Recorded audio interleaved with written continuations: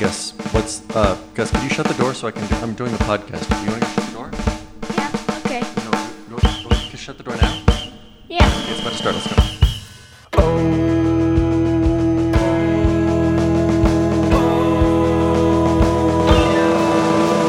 Let's sing a song about how we're all the same, how we all like snacks and cuddles, and we all like playing games. We all like to be hugged and loved, tucked in our beds at night. Tall or small, boy or girl, brown, pink or black or white.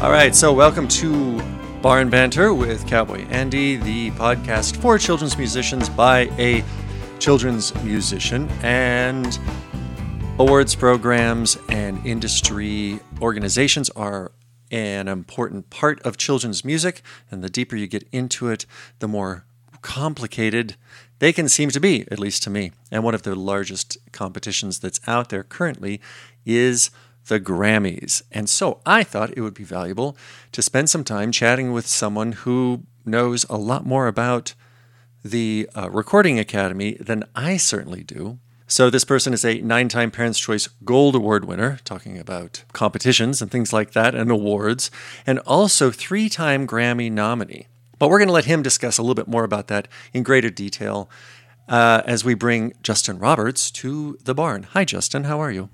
Hey, Andrew. Great to be here. So I wanted to talk to you because I know that you are not only a perennial contributor to children's music and have a long history, and I want to hear a little bit about that, but also you've been engaged politically with the Grammys and are probably really aware, probably much more aware of the process and the whole Recording Academy thing than I could ever be.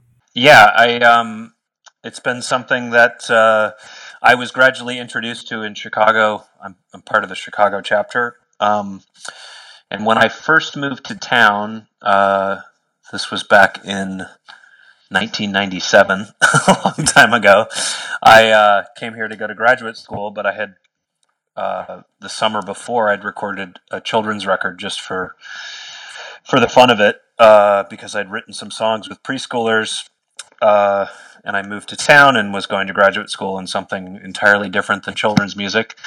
And when I got here, some friends of mine told me that there was going to be a meeting at the Recording Academy with a bunch of children's musicians in Chicago, just kind of talking about, how to release records and how to do things in kids' music. And so I went to the office and there was a luncheon with Ella Jenkins and Joel Frankel and a few other folks that were doing kids' music at the time, and I got to meet with them, and that was kind of my introduction to the Recording Academy in general. And even after that, I don't think I even tried joining until several years after that.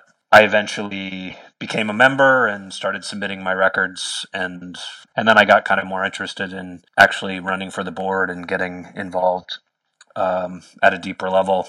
My introduction to the Recording Academy was just kind of getting information about music, which it was a great introduction to kids' music, and I got to meet Ella Jenkins, which was amazing to begin with. So, from kind of stepping back just a little bit, you've done 13 albums now, and some books and some Broadway style productions, and all in the children's music or family friendly genre. Yeah, so I made that first record, which was Great Big Sun, having no intention to being a children's musician.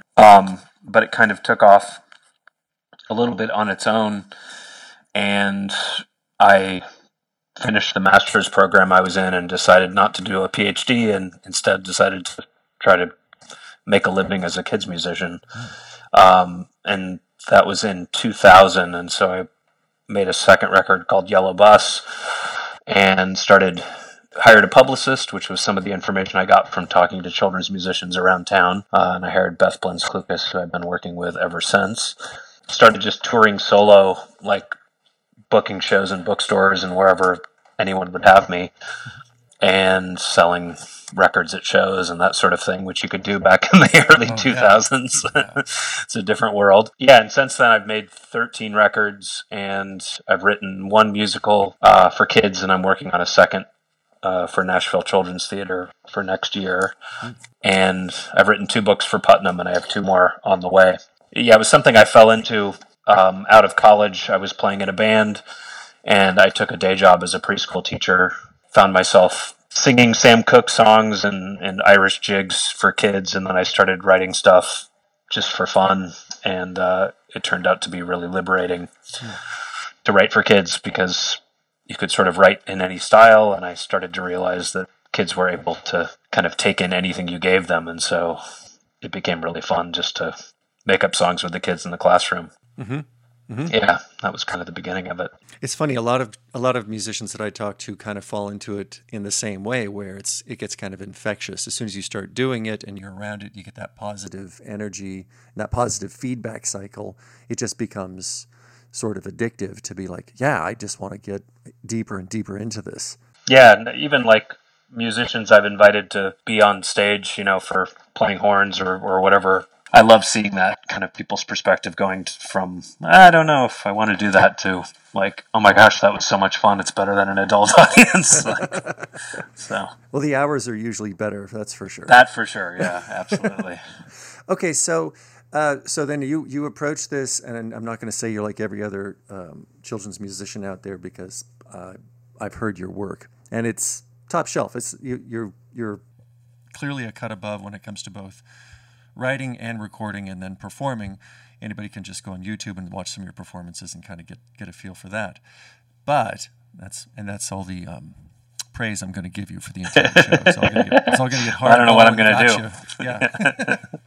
But the thing of it is that, so you enter it like almost everybody enters it and they get engaged to it. But then there's that next level where there's professional organizations and there's resources. You're in Chicago. I know I'm in the mountains of Montana, where it may not feel like I have that network, but you do. But I do, right? Yeah. And so, if you could, for somebody who doesn't know anything about this and they just picked up a guitar and they put together 3 chords and their first, what does a cow say song? Yep. What are the Grammys? What is the Recording Academy, and what does this organization do? Yeah. So. I explained how I initially found out about it was that they just had an event, and at that point it was open to anybody, because I don't know that I was a member at that point. So I found out about it through that, and then found out that I could join, which I didn't realize. You have to have so many recordings and, be someone who's at least attempting to be a professional musician and trying to make a living at it. And you apply and get accepted, and I think I did that maybe in 2004 or 5. I was playing around town and things like that, and the executive director of the Chicago chapter reached out to me at some point and said, hey, have you ever thought of running for the board? And I think it was just because I was in town, trying to make a name for myself in children's music. And I was like, no, but I would be interested, and I ran and lost, and that was it. And I kept submitting my records, and the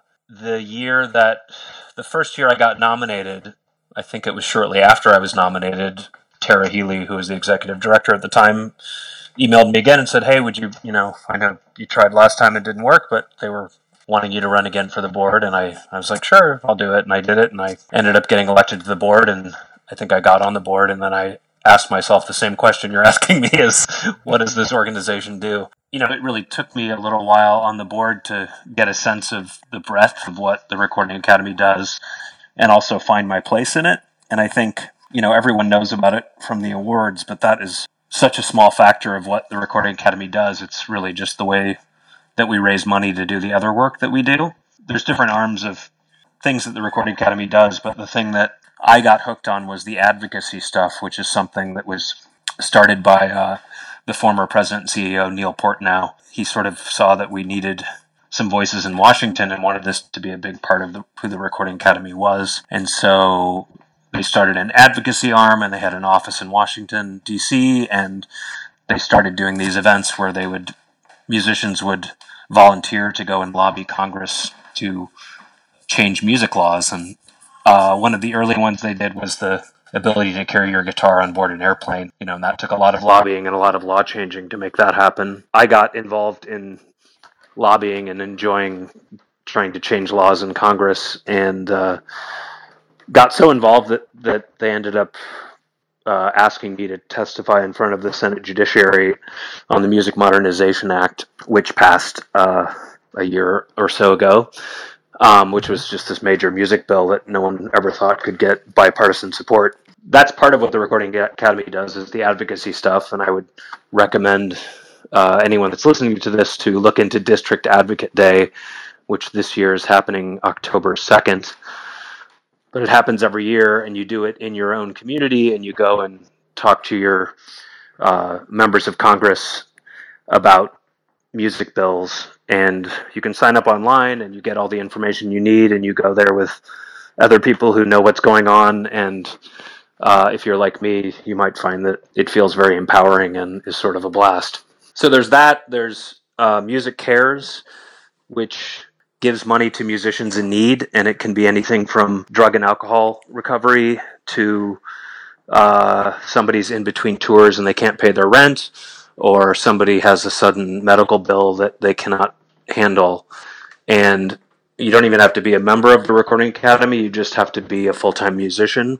That organization gives away millions and millions of dollars every year and just turns people's lives around, which in itself is reason enough to join the Recording Academy. I think one of the people that I lobbied Congress with was a musician from Iowa, and I met him, and the first thing he said was, "Is the Recording Academy the organization that does Music Cares?" And I was like, "Yeah." And he's like, "Well, they saved my life." And then he described this story about how, they just helped him turn around his life. So that part of the Recording Academy is amazing. And then there's a new initiative for music in schools, trying to make it so every public school in the country has a music teacher, which is a long-term initiative, but they've already started it in some pilot cities in Philadelphia and a few others, and they're getting great feedback. And so that's another element of the Recording Academy. But I think all those things combined is sort of why I got more interested in being a part of the board and getting more involved that way. But you don't have to be on the board to do this. You just have to become a member and contact your executive director. And even if you're in a rural part of the country like you are, it doesn't matter, because we represent, even the Chicago chapter represents all of the states surrounding us and even a little farther away. So whether people are in Minnesota or Ohio or Iowa, they're part of the Chicago chapter. And we try to do some events in other areas, and people are always invited to come to events here. And we, try to rally them when we're doing advocacy work and things like that. So you can get involved no matter where you are. Okay, so kind of breaking that apart and going back to the beginning. Yeah. So there's a lot more to the Recording Academy than I think most anybody could see on the surface. Yep. For instance, I've been a member for about 4 years, and I didn't know, even with all of the marketing and communication material that I receive, I didn't really know about the Music Cares, specifically what it is about or what it does. Yeah, and the breadth of it. I think most people know it as drug and alcohol recovery, maybe, but it helps in short-term ways with just people who aren't making their rent that month because of something that happened. And it's kind of amazing that, and then in addition to when there are horrible natural disasters, they go in and help for people who have their studios flooded, or if someone, has their studio robbed, or whatever it is, like somebody who goes through some horrible situation. The Recording Academy is there to try to help the musician get back on their feet. And then I did know a little bit about the advocacy. I've actually seen your testimony in front of the Senate Judicial Committee. No, it was totally I know, cool. the most You're there nervous with Smokey I've ever Robinson been. And Josh. It was crazy. Well, was it really? Yeah, it was so... man, you pulled it off. I was like, and then I got nervous thinking about, I'm going to talk to Justin Roberts today, and man, he's like a heavy hitter. He wears suits in the Senate, and it says these things that are really, But it's anybody listening to this, if you get an opportunity to just do a quick YouTube search for Justin Roberts, and it was the AMP Act, wasn't it? It was what I saw you talking about was specifically for producers. Yeah, rights. so there were several people on the panel, and I was representing the AMP Act for producers' rights, but there was Smokey Robinson representing the Legacy Act, which helps make sure people that made recordings prior to 1972 get paid royalties by satellite radio. And then there was a songwriter representing the songwriting arm of things. So because it was an omnibus bill, with all these different elements. We had kind of one person from each area. And it was sort of fun to represent producers as an artist and not as a producer, which made it a little bit unique, just to explain how important a producer can be to an artist in what they do.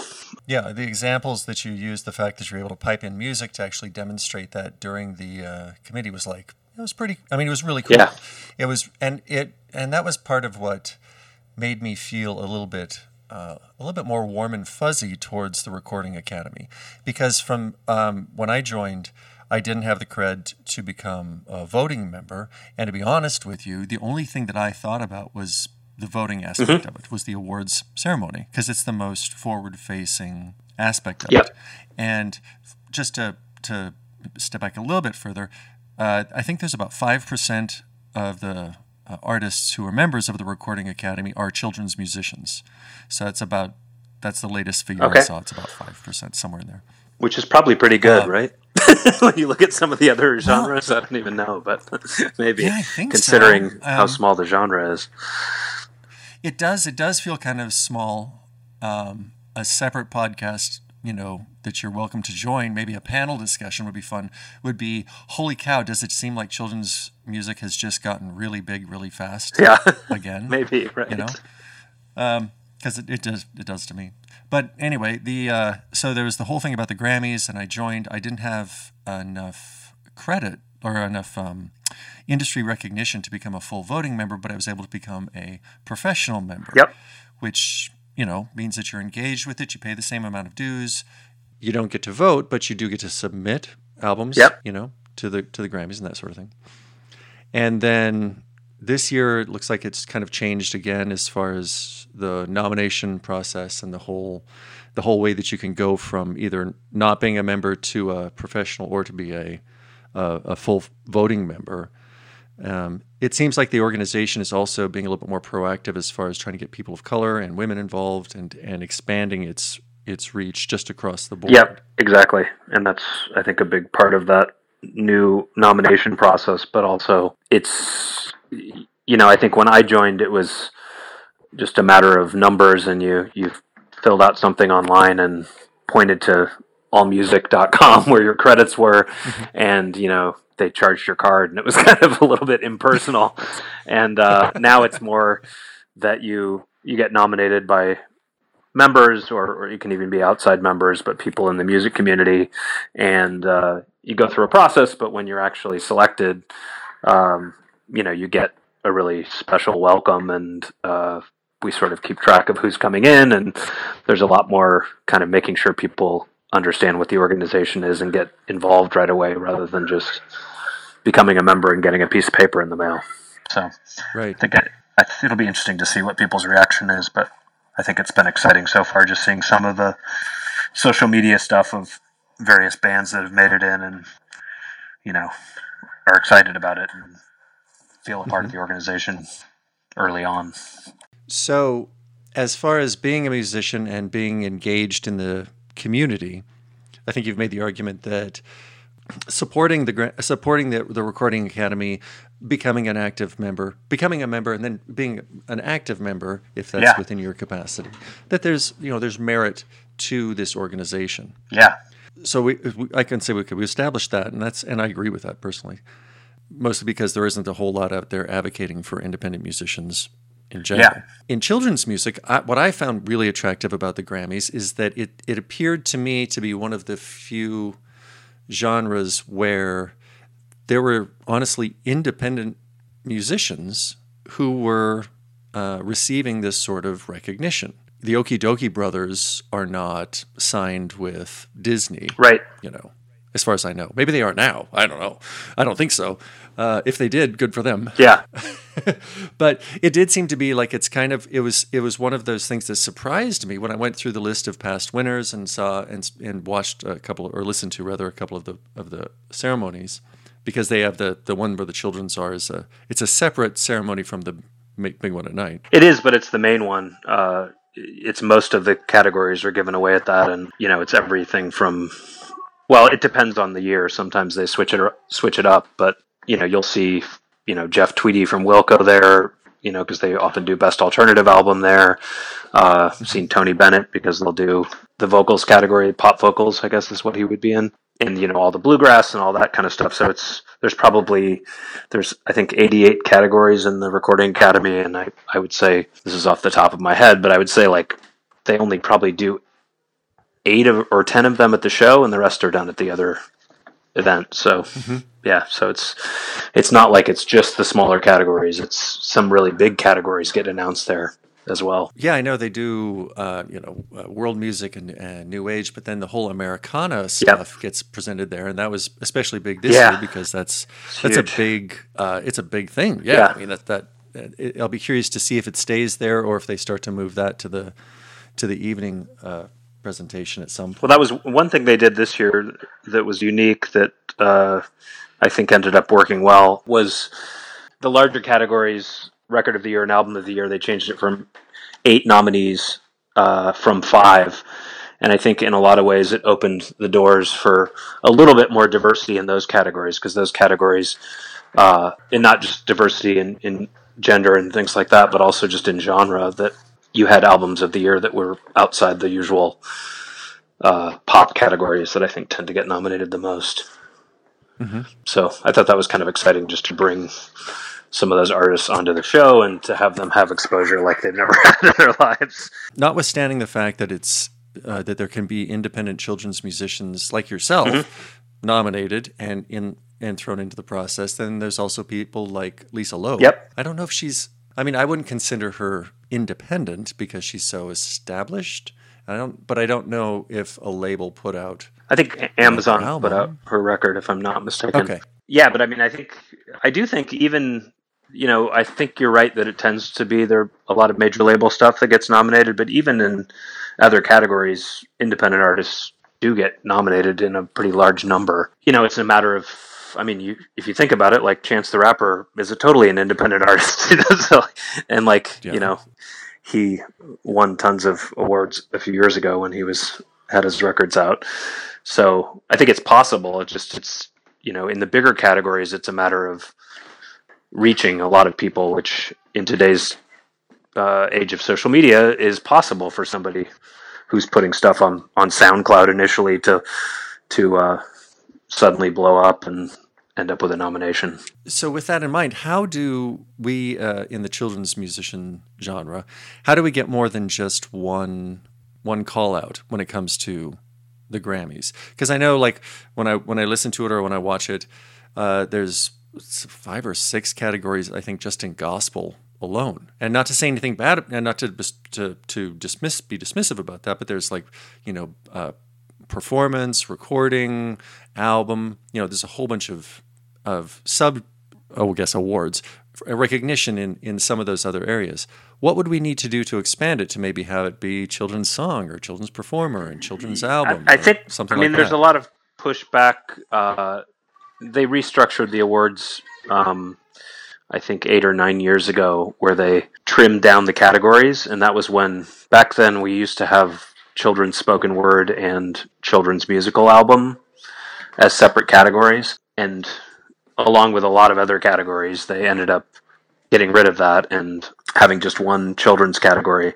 I don't see that expanding because it's partially based on the number of recordings being made in various genres. And there's just a push to make it be a very special award, and I think the more awards you have, the less special winning one is. So I think they're kind of, if anything, pushing in the opposite direction in all genres to try to have there be less awards and have them have more value. But that's not to say, the Grammys is one thing out of the places you can be recognized, and I think things like Parents' Choice and Napa, provide a lot of variance for other records to be recognized in various ways, and I think, that's a very specialized group of people that look through those records, and that's kind of a unique process into itself. No, and that's fair. If it's, it's one of those things where I'm sure you're watching when Sirius XM Kids Place Live was going to be pushed off the channels. Yeah. And within 24 hours, the community rose up, expressed their opinion on this, and it was rescinded. It was like, nope, they're good. They're going to stay because enough people got involved, basically. That was incredible. And, yeah. I was one of the people who posted something, but I was not thinking it was going to change anything. I was just doing it because I wanted people to be aware of it. But I was like, there's no way they're going to go back on this. And then I found out about it in the morning, and I was like, I don't want to tell my kids this because we listened to it. And then as a performer, as an artist, I was like, oh, seriously, this is like the only place that dedicatedly plays independent kids music. So yeah. And so I posted and talked to people about it too, but I had no expectation. I was pretty sure that it was written to go the other way. Maybe it's because I've grown a bit cynical just in general. But that was very encouraging, and so it was one. And so when I look at other awards programs, it's like, well, maybe it's just a matter of us getting involved. Maybe if we, if you have to make your voice heard, and then you can, you have to get engaged. That's the thing. I mean, I was lobbying Congress for 7 years prior to, I think, the Music Modernization Act coming along, and go there every year, and you'd get things in the newspaper, and there'd be some momentum behind some music legislation, and then it would just kind of die. And I was thinking, there's no way we're ever going to pass something, getting Democrats and Republicans to agree. And, we kept doing it. And then suddenly the word from the advocacy office was, no, I think this could happen. We're getting some really great movement in the House. And, all we have to do is get the Senate on board. And next thing we knew, it was like a unanimous thing, which was incredible. So I think I tend to also get very cynical about things, but I think sometimes you just have to let that little bit of hope in you continue, because stuff can happen even when it doesn't seem like it's at all possible. And now Justin Roberts provides a brief primer on the Music Modernization Act. Go ahead, it's your turn. So hopefully I won't get a failing grade, but I'll do my best. This basically was several different pieces of legislation that was kind of thrown together in one bill. And there was a lot of conversation back and forth between music publishers and songwriters and artists and all these various factions that we had to get on board to get this thing passed.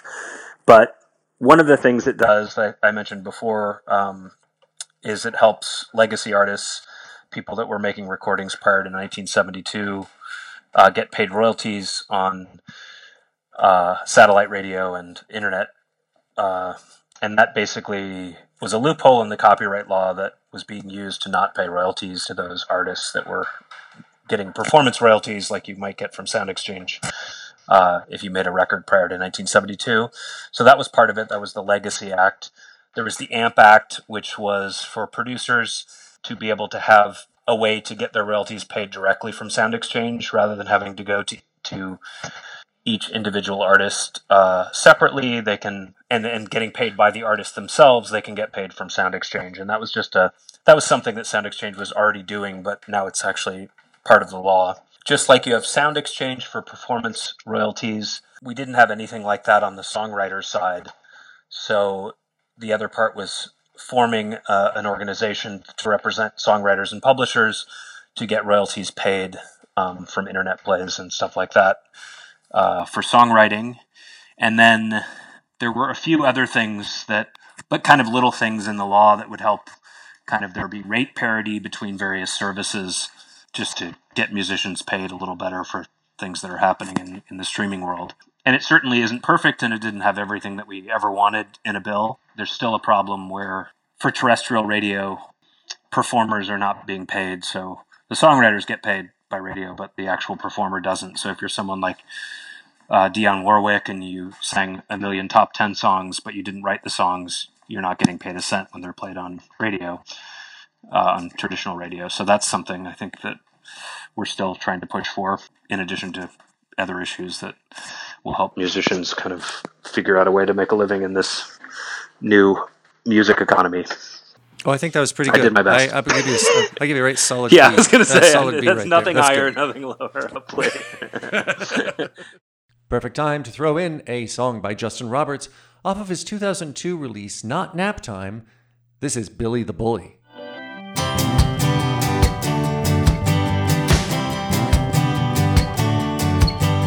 Billy was a bully up all the boys, and he bopped them and he banged them and he throwed them into toys. Was one of us got a minute of rest? Billy's always bopping us and banging us in the chest, knocking us in the head, poking us in the eye.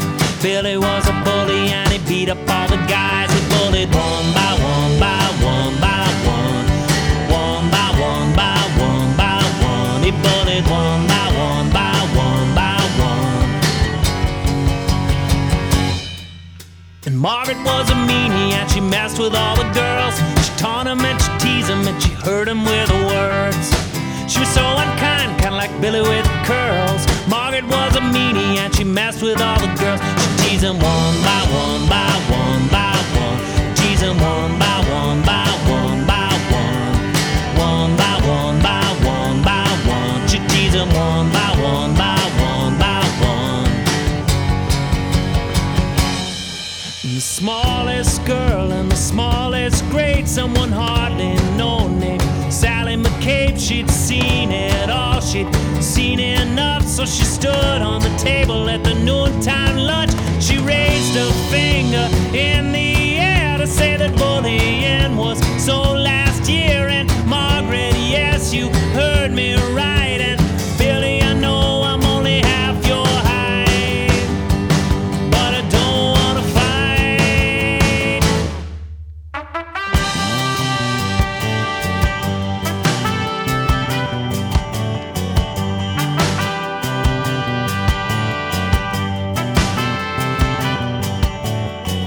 Then Billy the bully and Margaret the mean couldn't believe what they'd heard, couldn't believe what they'd seen. Billy laughed to see such a small thing, trying to beat the biggest bully and the meanest Margaret mean. But then one by one by one by one, it happened one by one by one by one. One by one by one by one, it started one by one by one by one. Happened one by one by one by one. It started one by one by one by one. Happened one by one by one by one. It started one by one by one by one. Happened one by one by one by one. It started one by one by one by one. Happened one by one by one by one. It started one by one by one by one. Happened one by one by one by one. It started one by Okay, so we move from that to there's just a couple other things I want to chat with you about real quick, if we could. One of them is the Grammy or the Recording Academy, and I'm going to move away from saying the word Grammys because that's the award program, but we're talking about the Recording Academy. The Recording Academy and streaming, because you, and I'm not going to say this, I'll say this as openly as I can. You were part of the glorious time of independent CD sales when you could build a CD, you could put it out there, you could go to a show. It was really the only way for a lot of people to listen to it. It's that like 95 to 2005 decade, that 10-year period where whoosh, that was totally cool. Not so much now. Yeah, no. And that, you know, for me, that was sort of the way that my business worked, was selling recorded music and making recorded music. And also, you know, I'm really a big fan of just the art of recorded music. I care about how it sounds, and I like recordings that are beautifully made and beautifully engineered. And, you know, if I imagine a string quartet, I want to hire a string quartet to play on a record. And so making recordings like that is really expensive. But back when I could sell music, it made sense. I could invest all of that in a recording and know that I could sell a certain number of copies to not only make the money back, but make enough back to make another record. Yeah, for me, I think for a lot of people in various genres, it's been a shock to try to figure out how to keep things going in the same way. I think with kids' music, it hit a lot later, because people still were buying physical music a lot more when they'd stopped buying it entirely in various, you know, pop fields. And I've not totally figured out the equation for that. If I had, I would write a book on it or something.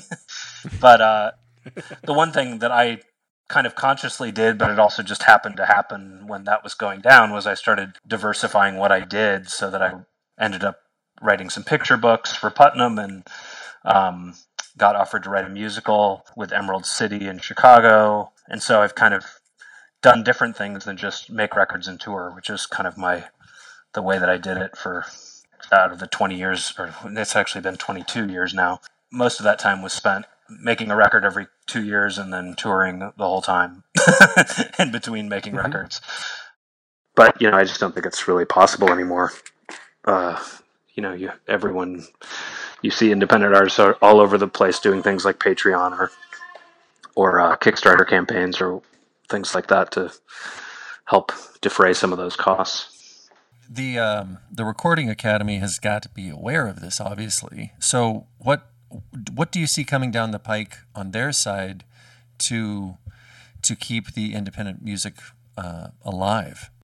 I do think, as we continue to refine these laws, if we can keep, musicians fighting for their rights, that we can continue to sort of help the situation, because certainly things like Sound Exchange and this newer organization that will be for songwriters will help us get royalties that were never around before, because Sound Exchange didn't exist when I started putting out records and touring the country. So those kind of royalties are new to the game. So I'm hoping that more of that and just accepting a new world in some ways and trying to figure out different ways to make it work are going to be the answers. And I think it's hardest for people in small genres with really dedicated followings, because if you're a jazz musician, maybe it was great when you could sell 5,000 copies of your record, but now you can't even do that. And I think it's a similar situation in kids' music.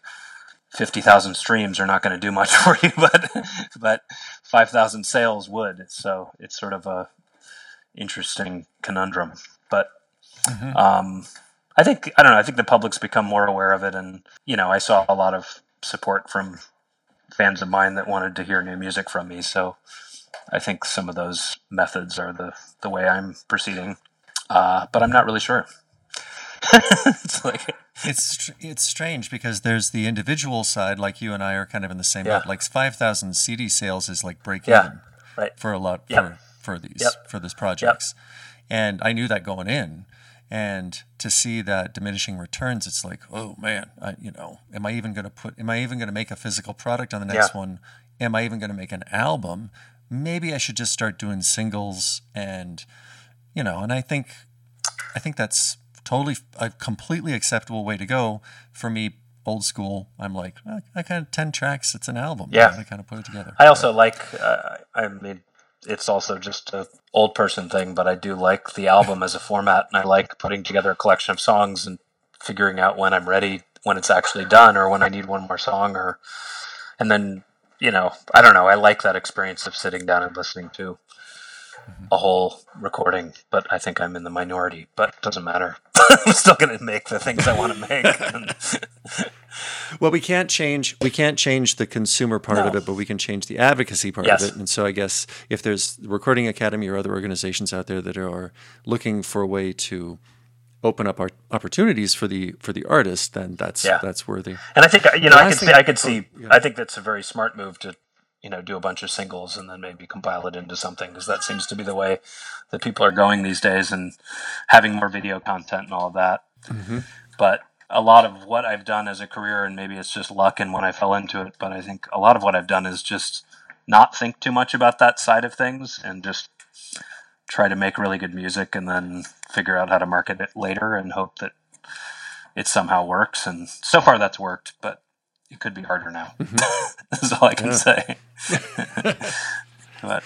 Okay, so getting back to now going from the Recording Academy, let's get right back to the Grammys for just one more quick thing, if you could. This is, when we're doing this recording, it's was it beginning of September? Yep. I mean, this is it. This is for your consideration, the FYC pitch time, because the ballots are going to come out pretty soon, and all members are going to have to evaluate. So if you were just starting out and you released your first album, what would you do to assume that that you wanted to make a run for it because it's fun to get engaged and do? So what would you do, and what wouldn't you do? What are some of the do's and don'ts? And I'm asking you this on both sides, both as someone who's a member of the Academy and actively engaged, and also somebody who's been through this process 3 times of being nominated. So what are your best practices? Well, the first thing I would probably recommend people do is to go to Grammy.com and look up the awards process, because there's a pretty interesting diagram on there and a lot of frequently asked questions of do's and don'ts that will help people know kind of what is, when you're soliciting people, what you can do and what you can't do. And I think the rules have changed a little bit even in the past year. But what I would say is you do need to let people know that you have a record out and that you've submitted it for consideration. What you can't do is say, hey, vote for me and I'll vote for you, or, do anything that would be detrimental to the process. But you can, if you're a children's musician, I would say, make sure you have the contacts of every children's musician that you know, and even some that you don't, and say, hey, I made a record this year. I don't know if you're voting, but, love it if you could take a listen to it. And you sort of leave it at that. You don't do anything beyond that. But I think getting it in people's hands so that people can hear it, so people that vote in that category have a chance to listen to things. There have absolutely been times where I've heard things that I did not know the name of the person, never heard of them before, loved the record, and voted for it, because that's the best way to discover things that you're not aware of. And certainly when I look through a ballot, I recognize a good number of people because I've been doing this long enough, and I, just friends with people and acquaintances and things like that. So, but there are always a lot of names I don't know. And so I would say, getting it to as many people as you can is great. The thing I'm not a big fan of is people soliciting people from other genres to vote in their category, because I think it really ruins the process. I do think, personally, it's supposed to be a peer voted award, so I kind of wish that the people who are voting in children's were like experts in the children's category and not just in a disparate genre that, is voting, because I think that's where the awards process gets a little sticky. But at the same time, a lot of people probably decide they just want to get it out to as many people as possible and see what happens. It's been my experience that, there were several years where I submitted my record and sent it to everyone I knew and didn't get nominated. I think I started in maybe 2004 or 5 with submitting records. But I think over time you get to meet more people, they hear your record, and I got a lot of responses afterwards that were like, oh, I love that record, I wish it had gotten nominated. And, you just keep at it, and eventually you hopefully get recognized. In terms of actually getting past that point, that hasn't happened to me, but I think it's the kind of thing where, oftentimes I look through the nominations and I like all the records. So it's kind of like, okay, it's whatever happens now. It's like, it would be nice to win, but at the same time, it's a good group of recordings. There's always things that I wish were in there that aren't, but there's always good surprises and surprises. He said surprises. So that's the magic word of the day. How did he know? No, actually, I'm breaking in here because what follows is a more concise and specific definition and explanation of the Grammy process from Justin Roberts. We had this great conversation, and then we circled back afterwards because, this isn't live. This isn't live. I'm not doing this right now. This was done a while ago. So I can do post-production because it's my podcast. So anyway, what follows is, what you're about to hear is Justin Roberts explaining to us the Grammy process from his own words. And I think it's really good, so you should pay attention. Yeah, so I'll do my best to explain the process. The first thing I'd recommend for anyone that's listening that wants to learn more about how records are nominated for Grammys is to go to Grammy.com and find the Grammy Awards voting process webpage, because that has a really great infographic that explains the whole process. And basically, you submit your record, and the first thing that happens is it goes through a screening process. And 99% of the time, the record will stay in the category that the artist submitted it in. But in those cases where it was submitted in the incorrect category, let's say you made a traditional folk record, but you put it in children's and it didn't really have any direct relationship to children's music, then that might get pushed back into the folk category. But like I said, 99% of the time, the category that's submitted in, it stays in, and the screening is just a first step to make sure that it's in the right category. From there, most of the categories are directly voted on by the members. The only ones that aren't are things like album notes and packaging and immersive audio and things that are very specialized, that those go straight to craft committees that are able to, look at the packaging, or they're experts in album notes, and they determine the nominees for those categories. And for the rest of the categories, the members vote in the first round ballot, and everything that made it into the category will be on the ballot for the voters to look at and listen to. And from there, most of the categories have something called a nominations review committee. And this is a committee made up of artists within the genre, and it changes every year. They have members from every chapter, so it's geographically diverse, and they try to keep it diverse in other ways. And like I said, this group changes every year, and the membership on the committee from year to year is kept secret because you obviously don't want people, harassing members to try to get them to vote for their record. In the past, there have been some discrepancies where, Jethro Tull has gotten nominated and won an album for Best Heavy Metal, or more recently Tenacious D. And so, from those experiences, the Recording Academy changes rules and adds nomination review committees to look at these genres and make sure that the nominations are representative of what's happening in the genre. If you look now at the nominees in heavy metal, it's pretty true to form of what somebody within that genre would think are the best records of the year. And that's helped a lot with making the credibility of the Grammys go up in people's eyes.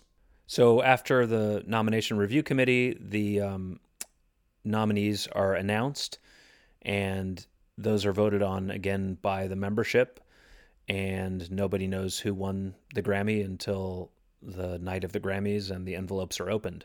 And Jethro Tull winning a Grammy for heavy metal sounds like it was probably given to them by Warren Beatty and Faye Dunaway.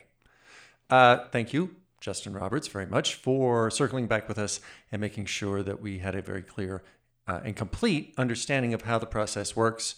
And now back to the originally recorded podcast.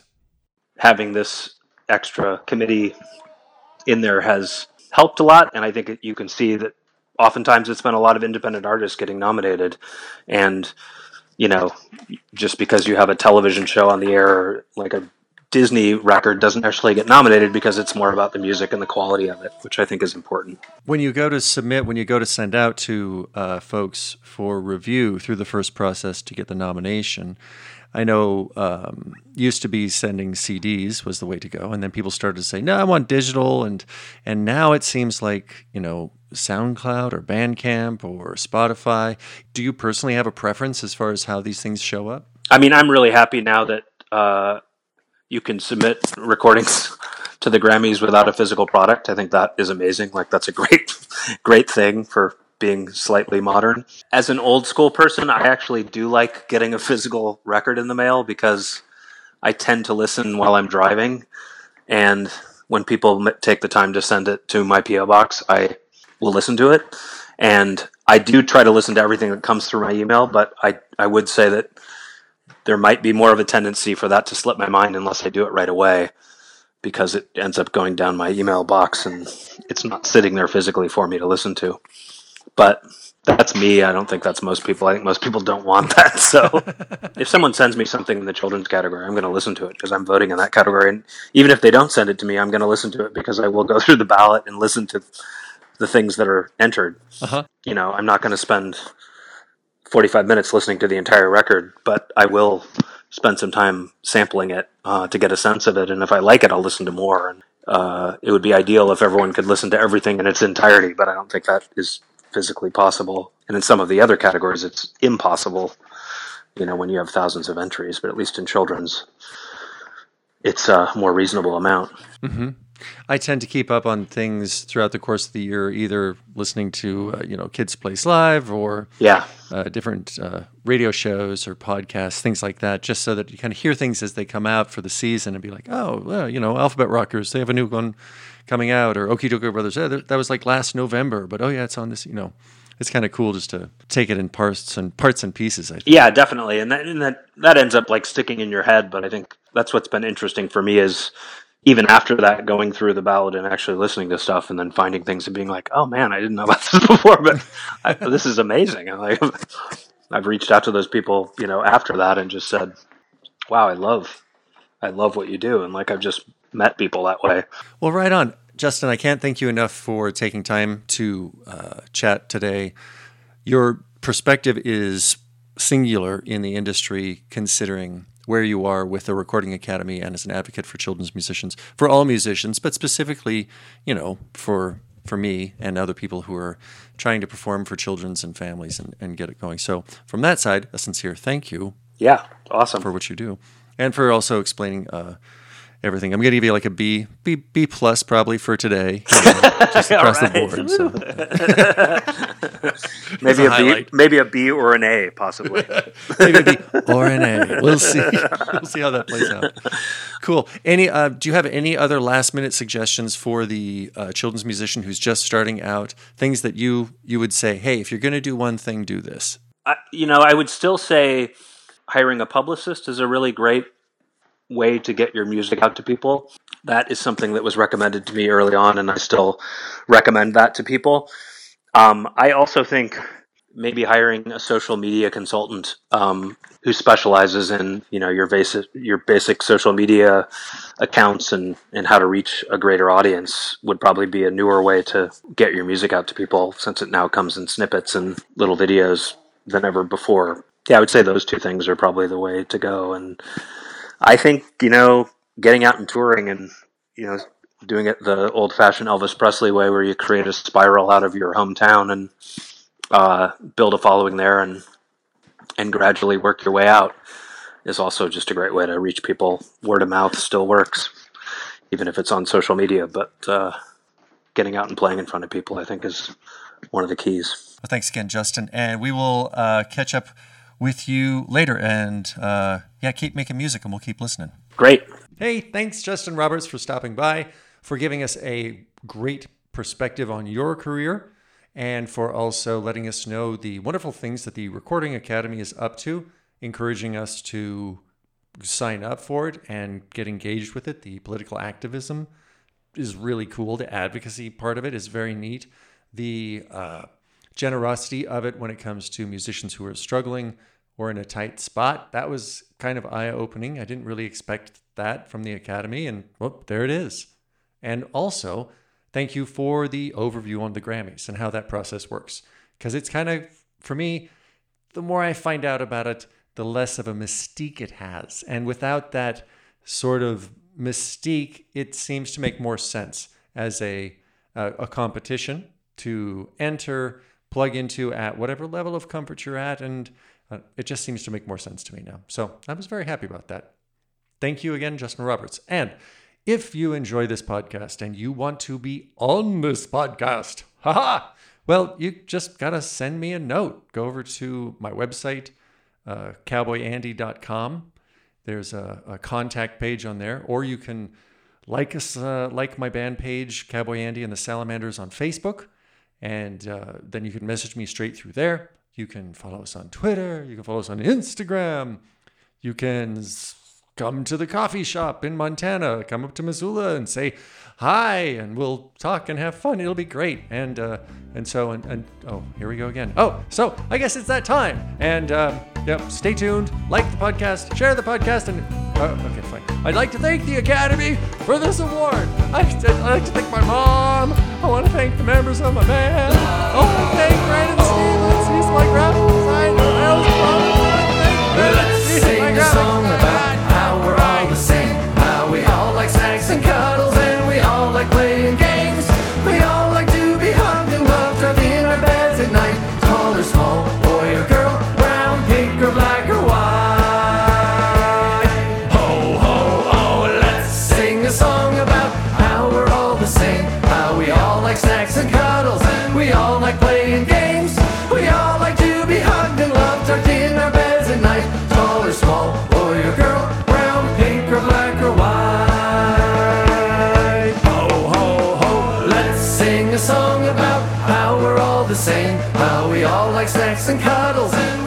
like playing games. We all like to be hugged and loved, tucked in our beds at night. Tall or small, boy or girl.